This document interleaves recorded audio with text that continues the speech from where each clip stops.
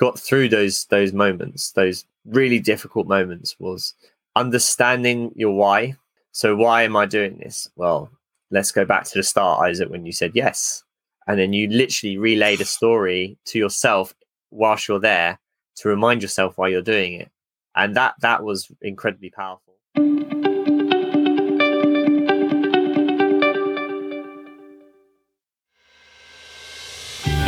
Hello and welcome to the Helping Organisations Thrive podcast. This is your host, Julian Roberts. This podcast is to provide leaders with insights, discussions and robust strategies to help their companies thrive. We'll be interviewing business leaders, owners, experts and thought leaders in the field of business resilience. Do enjoy the episode. Welcome to Helping Organisations Thrive. Today I have Isaac Kenyon on the show. Welcome, Isaac. Thank you very much. Looking forward to being part of this. Yes, it's good to have you on the show and good to connect with you and speak with you already. So you've created and led numerous expeditions. Here's just a few of them. I'm sure there's others I've probably missed. You've completed a relay swim across the English Channel. You've summited Mount Kilimanjaro in 4 days. Quite incredible. And you've broke world and British records for the lightweight longest solo continual ergometer row, clocking 83 hours with no sleep. Just on the side here, you've rowed across the Atlantic in 40 days. And also you've cycled both on land and on sea, which is interesting, from Orkney to the Isle of Scilly in 14 days. So you've done a lot of stuff. You sort of call yourself sort of an eco adventure, so energy transition, spatial analyst, researcher. You are sort of a trustee also of the Mind mental health charity as well. And so you're here to sort of make a positive difference, make an impact. And today we're going to be exploring about purpose, because clearly there's something about you, something behind all this that's driving you, that's pushing you forward to do these very extreme adventures, really. And I guess for me, the first two questions I'd like to ask is, what for you is purpose, and then what is your purpose as well? So that's the sort of so how would you define purpose, and then what is your purpose? Julian, always the best question, that one. Straight to the nitty gritty, deepest part. So purpose, I would say, defined for myself, is something that I enjoy, is really important. So, doing things that I enjoy that also leave an impact on others where they can enjoy too. So it's kind of very simplistic in that term. And then finding what I enjoy has been quite a journey. It's almost like when you're trying to find which food you like. It's what sort of activities you do. Life has got, an array of millions of things that you can get involved in, and it's kind of finding those niches that you really, really like. And a lot of that has been sort of purpose finding, I guess, and that's been exploring different types of activities, whether that's singing, whether that's writing, whether that's academia or adventures. For me, outdoors, I've been trying to tap into everything and trying to find where I fit, and it has been, I really enjoy the outdoors and nature. It gives me the best respite. It gives me the best sort of outlook on my mental health and my physical health, and also it challenges me spiritually, physically and mentally at the same time, which I didn't find from other things like reading a book. So that for me that's defined as purpose. And I guess my purpose right now is still to find the things that I really like and enjoy, and I'm still exploring, hence all these challenges. I do know that some of the best things I like to do are outdoor activities and adventures. So that's why I've kind of stuck with that sort of trait. And the last 5 or 6 years, I've really ramped it up, because I've started to realize this is what I enjoy the most. And I make a really good impact out of it. I can sort of draw attention from some of these audacious activities and drive them towards causes and things that are good for the planet, for the people. And so that's what I'm doing at the moment. Brilliant. And where did this all start? I mean, in terms of wanting to discover this purpose, have you always had this sense of there's something bigger out there for me. I want to make an impact from a climate perspective. I want to make an impact on other people. There's always been something there when you're growing up, or did you just suddenly one day think, I need to do something about this? What came first and all that? I guess I had a nice upbringing of such from my parents. My dad was a fisherman. He used to take me out camping, so I was kind of introduced to the outdoor world a little bit through my dad. But I did spend a lot of time indoors for years. I come from Luton, which is kind of, it's not the nicest of towns. I love it. People may not say the same, but it's seen as an airport. But the town itself has a lot of problems, social problems, and school is not always the best place to be. It's not the safest, and also going around the town is not safe. So I spent a lot of time indoors. My parents were very protective of me, and I used to basically spend a lot of time on screens. So there was I had these sort of respites where I go camping with my dad or I go fishing with him or something like that, and it was just it opened up a whole new world. And I knew that that was out there, this sort of outdoorsy world, but I wasn't quite finding it myself. I was kind of being dragged there, sort of thing. And I wanted to play Pokemon all the time and play games like this. When I got to university, I had a bit more freedom, and I was in a nicer town, nice people, a bit safer, and I was able to also kind of, shed from parents, kind of protecting. And at the same time was that sort of digital revolution for me as well, where everything went on digital. So that was 10 or 12 years ago. Life started being organized through Facebook. Social media just went crazy. Everyone was on social media. This was foreign to me. As part of my upbringing, it was quite protected. I didn't have a phone until I was 18.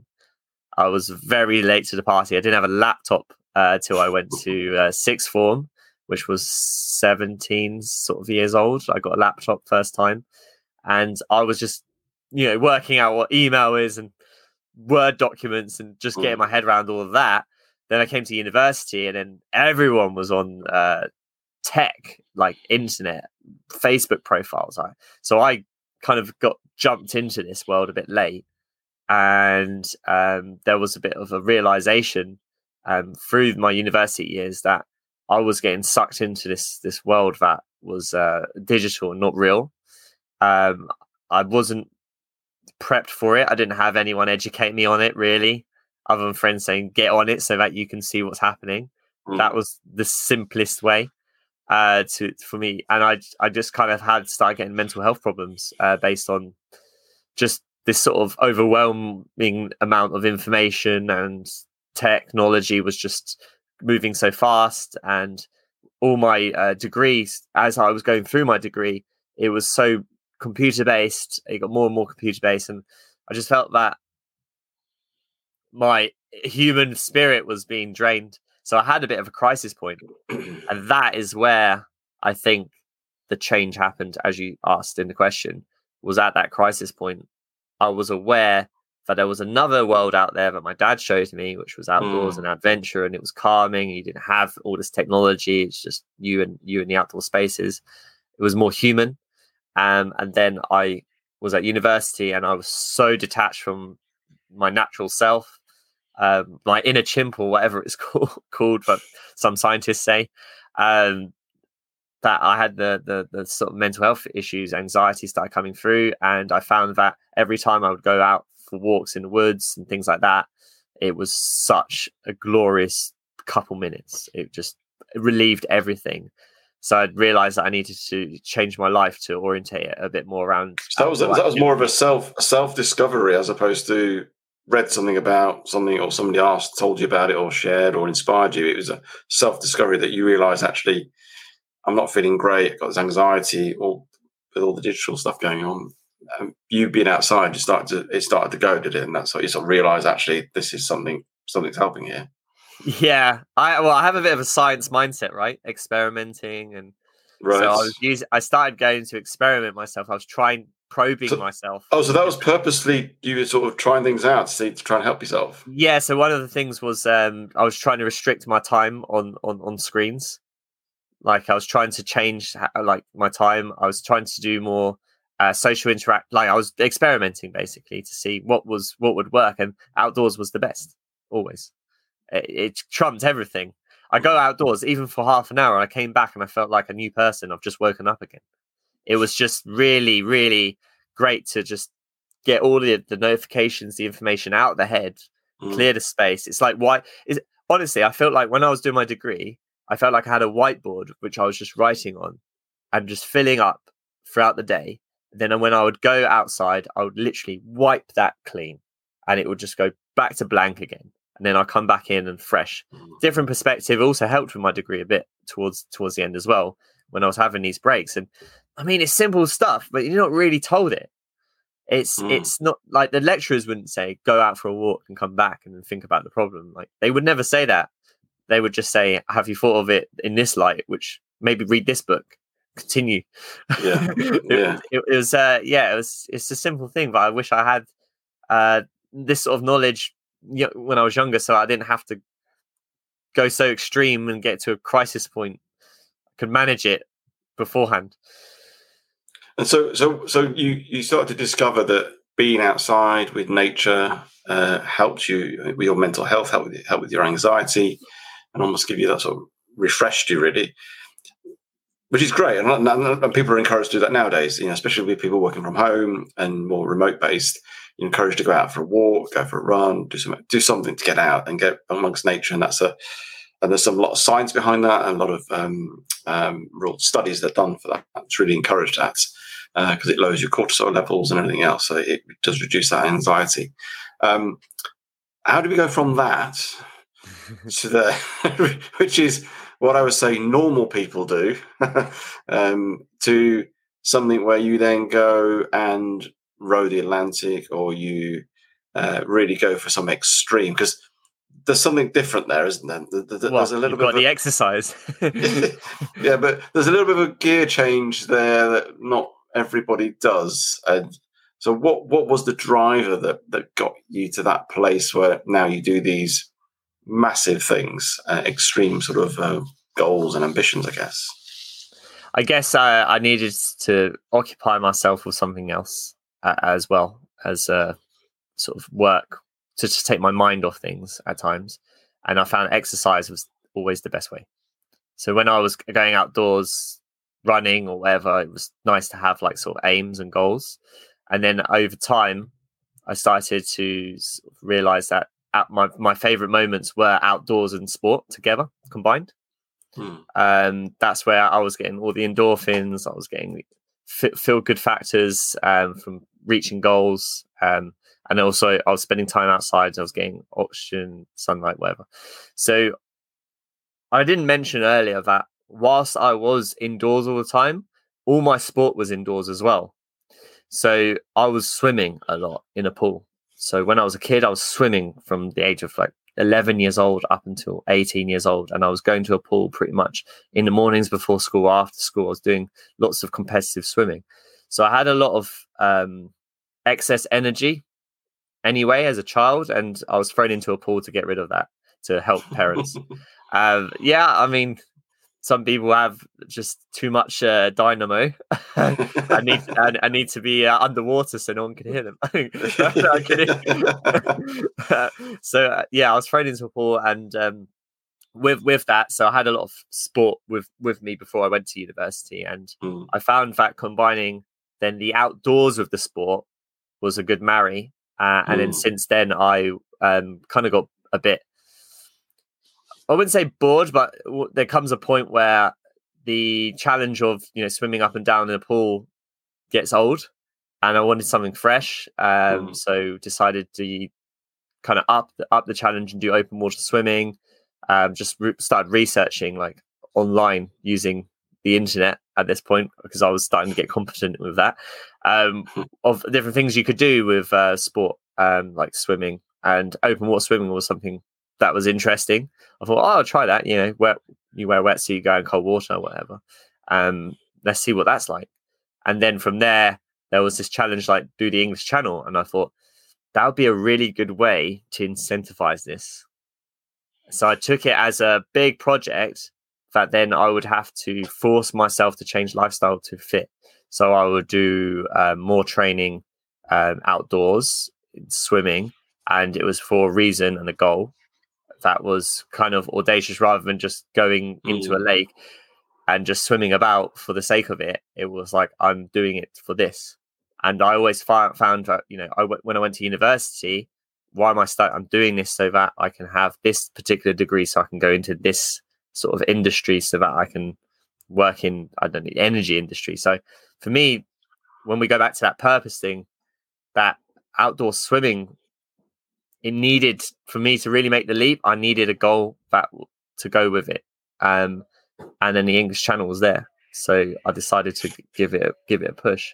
Read about it. It was just a curiosity thing. Oh, this is going to be one of the hardest things you've ever done. Blah, blah, blah. You're going to have cold water immersion for X amount of time. It's going to be this much distance, loads of endurance.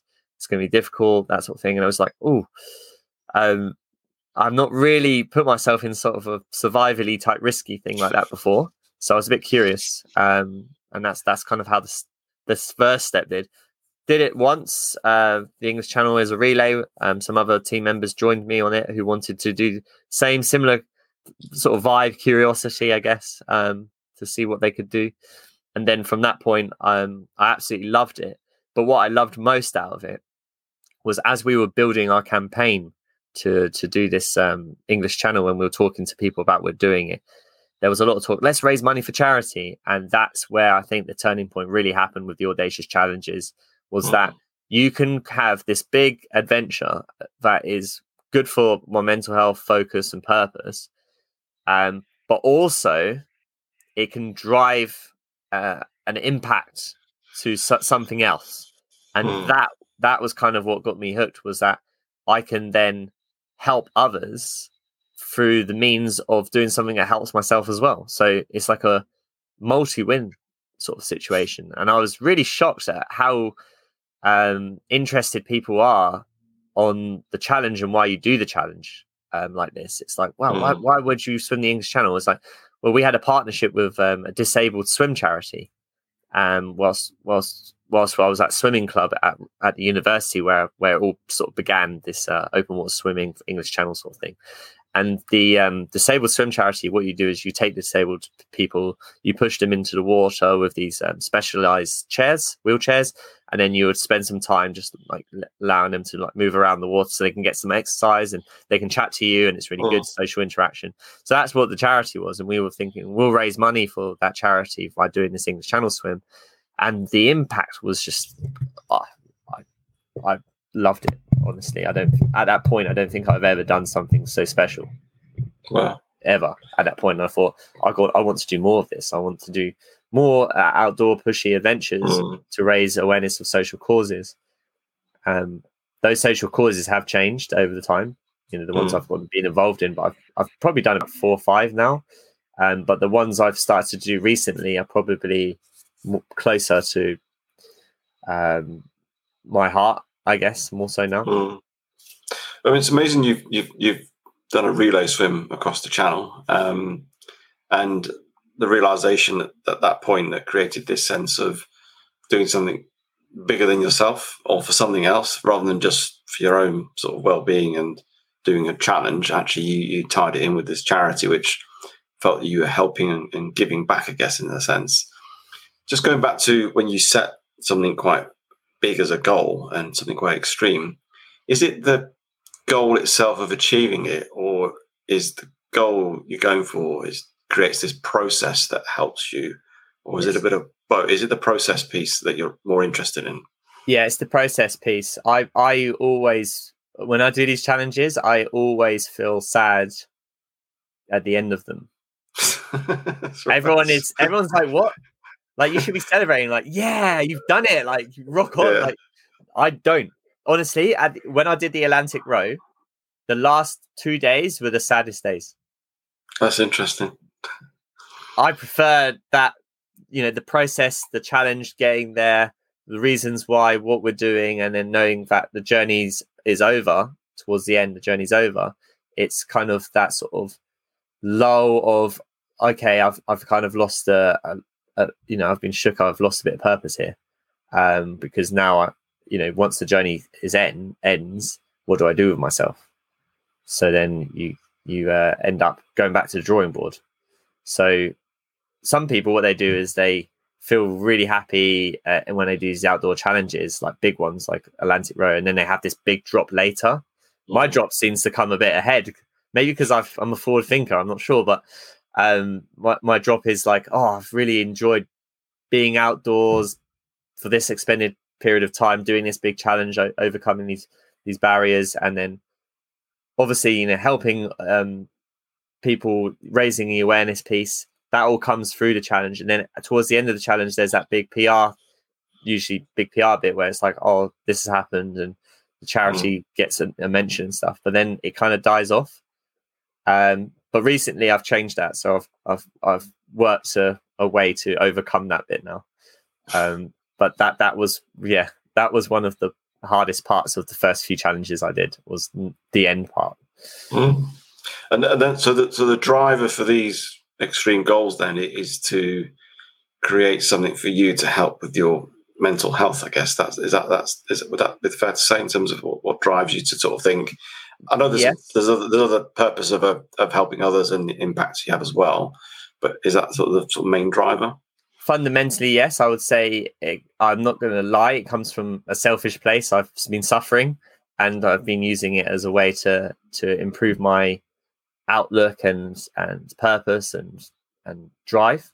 But at the same time, if I can help myself, I can help others. So in the unselfish way, I also extend it out to what these sort of projects that help me. I extend it out so it can help others as well at the same time.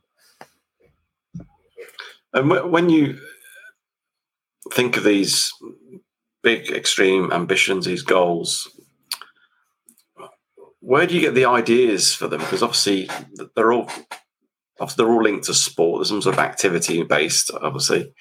But what makes you, I don't know, what sort of thinks about your next challenge, and going from swimming a channel to Kilimanjaro through to rowing the Atlantic and then cycling Orkney Islands all the way down. So what makes you think of these different ideas? Is that driven out of just, I saw something, or is it now related more to your cause or what you're trying to do in terms of raising awareness? Yes. So with the eco-adventuring type stuff, things have changed, I guess. The style of these challenges have changed a lot since having that more focus. I mean, the environmental strain to what I do now is mainly the environment protects me, as I've discussed. So I want to protect it. It's as simple as that. But the outdoors challenges, how I come up with them, can be through conversations, through something I've seen, to how does this fit in terms of a challenge for me. So an Atlantic Row, I'd never rowed before. I'd never sailed before. I'd never done anything other than that English Channel swim. And the Kilimanjaro was like, they're not exactly things that are going to super help you for this. So when I choose a challenge, it's something that really throws me out of the comfort zone, and I really have to learn and get stuck in with it's kind of a lot of research at the beginning. I really enjoy that part. Researching about what is this sport, how does it work, then applying my knowledge and actually doing the sport and working out the sport, and then applying that in an environment that perhaps I don't know about. So working out how does that sport relate to that environment. So there's a lot of variables, and I quite like overcoming those obstacles. Like if you said to me, you swam the English Channel, would you now swim it again, maybe solo? Then I would say yes, but would you swim it as a relay? I'll be like, I'm not sure, because it would be like a simulation. I've already gone through that. It wouldn't provide so much platform of audacity. And I guess it's if you're looking for something to, because we're always looking for a better version of ourselves, aren't we? Looking to sort of grow, and by doing that, we get uncomfortable. We get in that zone of being uncomfortable. And as you say, you've swam it in a relay, although doing it again would be still tough and still challenging, but you've sort of been there. And yes, that's experience and that's helpful. But actually, for you to grow more or be more stretched, doing it solo or swimming around Great Britain, for example, or something like that, something slightly different that's a bit more pushing you and taking to another level, I guess, isn't it? Yes, and I did find that endurance and time in the sport, the longer I would do a challenge, the more I would learn about myself and create more of a platform impact. So the longer the challenge was, the more audacious it sounds for people to get attracted to whatever it is. That means I can drive that audience to a social cause, so it has more impact in that sense. And then also it's more challenging mentally and physically than a shorter challenge. So a relay now to me would be, for most people, they would think that's quite a long thing, but for me, I think that's quite short. And that wouldn't challenge me in that sense anymore. So I would have to do a solo for it to be like something that would elevate and push, like, to grow as a person as well as elevate a message for social cause. And we're not just talking physical challenge here, because with all these, there is obviously a physical aspect. But in some ways, the bit that's going to get you across is the mental sort of resilience, the mental toughness that keeps you going when, if you're rowing an Atlantic in 40 days, there's moments when it must be absolutely really tough and thinking, how are we going to carry on with this? Physically, mentally, emotionally, isn't it? Yes, yeah. I find actually the most difficult mental, emotional part is saying yes at the beginning to yourself. Like when you decide to do this big audacious challenge, that decision, some people don't think of it properly. So some people may just say yes to it and then go with it without even thinking about it. I spend a lot of time before committing. So when I say yes to something, it's a real commit, and it's like all of me is going into this. I'm going to put all my effort into this, and that's where I think the biggest emotional and mental part comes from, that moment you commit. Doing it should be easier because you've spent X amount of time to prepare mentally. The preparation starts from the beginning, the yes or the commitment. That's the first part of prep.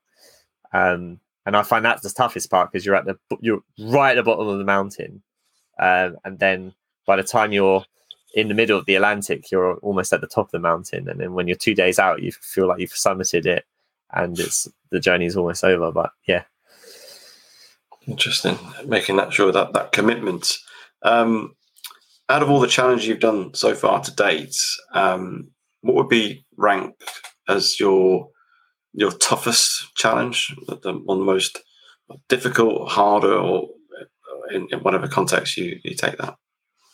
The one that has probably left me with the most, I guess, food for thought, where I went into the deepest part of my soul, was the long row on indoor row machine. It's funny that I didn't even move anywhere. The one you're inside as well. Yeah, this was the most challenging challenge I've ever done. Nothing has come close to it. Nothing has since I've done it. It's just been like, wow. 3 days, 10 hours non-stop rowing. I just tapped into so many different thought processes of mental toughness that when I came out of that row, made my Atlantic a lot easier. That was for sure. So what was the purpose behind doing that row, that indoor row, then, in terms of, obviously you went for the world record, you got a world record with it. Yeah. Why did you do that? So there was two bits. There was fear, weirdly. The Atlantic row that we had coming up was later on in that year. And there was that fear of, will my body mind be able to deal with this lack of sleep, this amount of rowing? Can I actually do this? So hard to prepare for 40 days of rowing out at sea. It's just how do you really prepare for that? Like, you can't simulate it. So when I was doing English Channel training, it's time in water. I'd do like 4 to 5 hours of cold water in a lake or along the sea. I could kind of get a feel of that, what it's going to be like. And then, you had the rowing boat for the Atlantic Row. We did have the rowing boat, but we weren't doing anything longer than, 2 days or so. So with sort of the Atlantic Row, there's a lot of sleep deprivation. So how do you prepare for the sleep deprivation and the rowing? How does your mind and body react? Well, how does nutrition affect you in that instance? So I put myself in an accelerated version of the Atlantic, where you would not sleep for X amount of days. How does the food that you're eating impact your rowing? How does your rowing change? How can you stay awake? What can you do to stay awake? What goes on in the mind in those situations? So it was very much an experiment. That whole thing was just an experiment to overcome fear. And then the second tangent was, it's obviously another way, a platform to say, we are competent rowers, we're rowing the Atlantic. Would you support our mission with some finances? So it was another way to draw in some money as well. But it was two in one. Mainly. It was a great test of obviously your physical and your mental. And did you intend to go for the record? That was the sort of the goal of that session, or was it just, I'll just keep going, see how long I can go? Or the good thing with having, I guess, the record was that it gave you a goal to aspire to go for. So that was the main reason, was to go for the goal, so that we had something to aim for, and then whatever we did above that was just plus. It was to do that. So there must have been some real sort of, I guess, dark moments during those 3 days or so, and just explain what they were, and how did you mentally get out of it? Because obviously, to keep going for that long without any sleep and and all the nutrition side of things, it must have been quite tough. It was very tough. I think the dark moments, they would often come in the night. So after sort of 12 a.m. And between 12 a.m. and sort of 5 a.m. was the toughest moments, where the sleep, the circadian rhythm was just screaming, go to sleep. And when you are like in that position, you start having a bit of mental health chat with yourself. You can do this, positive reinforcement. You can get past this. You can do this. And it's like literally even sometimes saying it out loud, and just trying to beat the negative thoughts of, why are you doing this? You're just going to kill yourself. You're going to go sleep. There was a lot of that going on. And one of the, I guess, big things that kind of got through those moments, those really difficult moments, was understanding your why. So why am I doing this? Well, let's go back to the start, Isaac, when you said yes. And then you literally relayed a story to yourself whilst you're there to remind yourself why you're doing it. And that was incredibly powerful. So the reason why was, this is an experiment to see how things will be on the Atlantic. If you're going to do the Atlantic Row, which is going to raise a lot of awareness and money for the charity at the time, was multiple sclerosis, then you've got a lot to answer to. So there was a bit of like, you've told everyone you're going to do this. You've also told yourself you're going to do this. Are you going to live with the fact that you've giving up? And it was kind of like, well, to be honest, no one would really care except myself. But can I live with the fact that I gave up? No, I don't mind if everyone forgets about that, but I will always remember that. And I'm that type of person who will always know in the back of my mind, I probably could have carried on, but I didn't. And that was kind of the driver. So although, you've told thousands of people that you're doing this challenge and everyone knows you're doing this challenge, at the end of the day, that will get forgotten. That will be forgotten. But will it be forgotten for you? And that was something I couldn't live with. Do you know what? There comes a point where you're competitive with yourself so much. Yes. and that was my moment. So in those dark moments, it was very much like, yeah, you're competing with yourself right now. And it was all about just positive reinforcement, being like, you can keep going, just relaying that, and then breaking it down into very minute pieces. So thinking of every single minute, how is my own stroke form? So as soon as those negative things would come, what I'd do is I'd distract myself, and I'll be like, okay, this sucks. I'm not gonna lie, it sucks right now, but how's my rowing technique? And then oh, my right leg is not straight enough, and or I'm not pulling all the way back, and then suddenly you start improving your technique, and it's like, oh, well done, good stuff. And then it switches out the mindset, or maybe I need some food. What should I have to eat? I've got this, I've got that, and then you start thinking about that. So it's just a lot of that sort of conversations that were quite useful.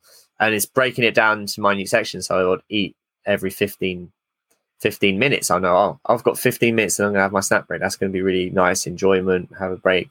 So I'll think about that. So this is breaking it down. So for 3 days to 11 hours, I was probably doing, in my mind, shifts of 15 minutes. Every 15 minutes was different. You'd have a 15 minutes of negativity that you had to try and do all these distraction techniques, and then you'd have 15 minutes where you're feeling great and everything's going smoothly, and then you had 15 minutes of negativity again. It was very much like that the whole time. Well, it's an incredible achievement, and it's really interesting to hear how you handled those tough moments, which, going back to your why, going back to that sense of, I made a commitment to do this, which is really important. That sense of, beating yourself, competing with yourself, which is, I think, it's really important, because we all get caught up with comparing ourselves, but actually just creating a better version of yourself. But interesting, you did they call metacognition, where we almost start having a narrative on our thinking. Like, you started to talk about your style, your form, and that actually helps us mentally and helps us almost get a bit more mindful as well, and takes away that sense of stress, because you're almost viewing yourself from almost a third person, really. Yeah. And that process actually calms you down and starts making, why are you rowing like that? And well, you need to do things more about your breathing, and actually it's a really effective tool to do when you're in a stressful situation, or a situation when you're feeling really difficult, like you were. So it's interesting how you developed that throughout the program. You knew about that before, and I guess all these things, were they things you learned in the moment, or did you have some idea as you went into this process of what you might do, or you didn't really know how you were going to get through it, to be honest? Experiments. You like to experiment, Isaac? Very experimental. Just trying, I like to throw myself into situations and approach it. If it's not going right, why is it not going right? Okay, let's approach it a different angle. And then eventually some things stick, and it's like, oh, that is a go-to. That is a go-to. Since I've gotten into this whole talking about sort of different mindsets and skill sets, I have done more research. So when you just brought up something that I've recently only just uncovered myself through research, but a lot of those things back then, I was in my early years of getting into this. I wasn't really ahead of the game there. I was working it out. Well, you've done all right, and I guess through all this, extreme adventure and pushing yourself and learning mental ways of handling things and difficulty, how has that helped you in the work context? And as I guess that has made work challenges a breeze, or in terms of how you handle it, how you deal with it? I find work still quite difficult because a lot of it's digital for me. Right. So I do tend to, we're doing this podcast digitally, but the balance, all I have found is that I do need that balance of sport and outdoors with my work. So it's pretty tricky for me to have a whole day of just meetings online, doing emails. That's really hard, and I know it's hard. I know it will be hard if I have that booked up ahead and I see Thursday. Well, that looks like a horrible day.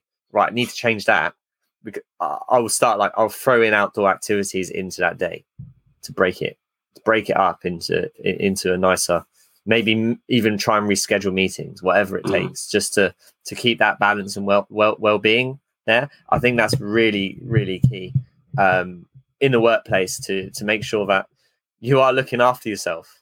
It's very easy to be a robot nowadays because tech is a robot, and we are using tech so excessively that we're almost becoming slaves to the robot.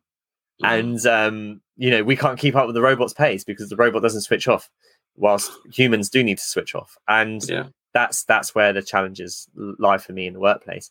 But then there are things like conflict resolution, team building, that sort of accountability, responsibility of tasks. I find that really easy now.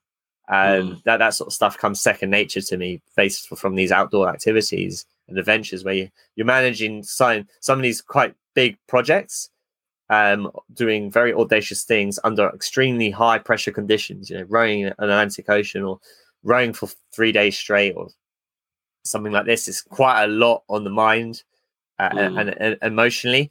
So being able to control your emotions, your reactions, and keep a steady head in those difficult times, I mean, you can take that into the workplace.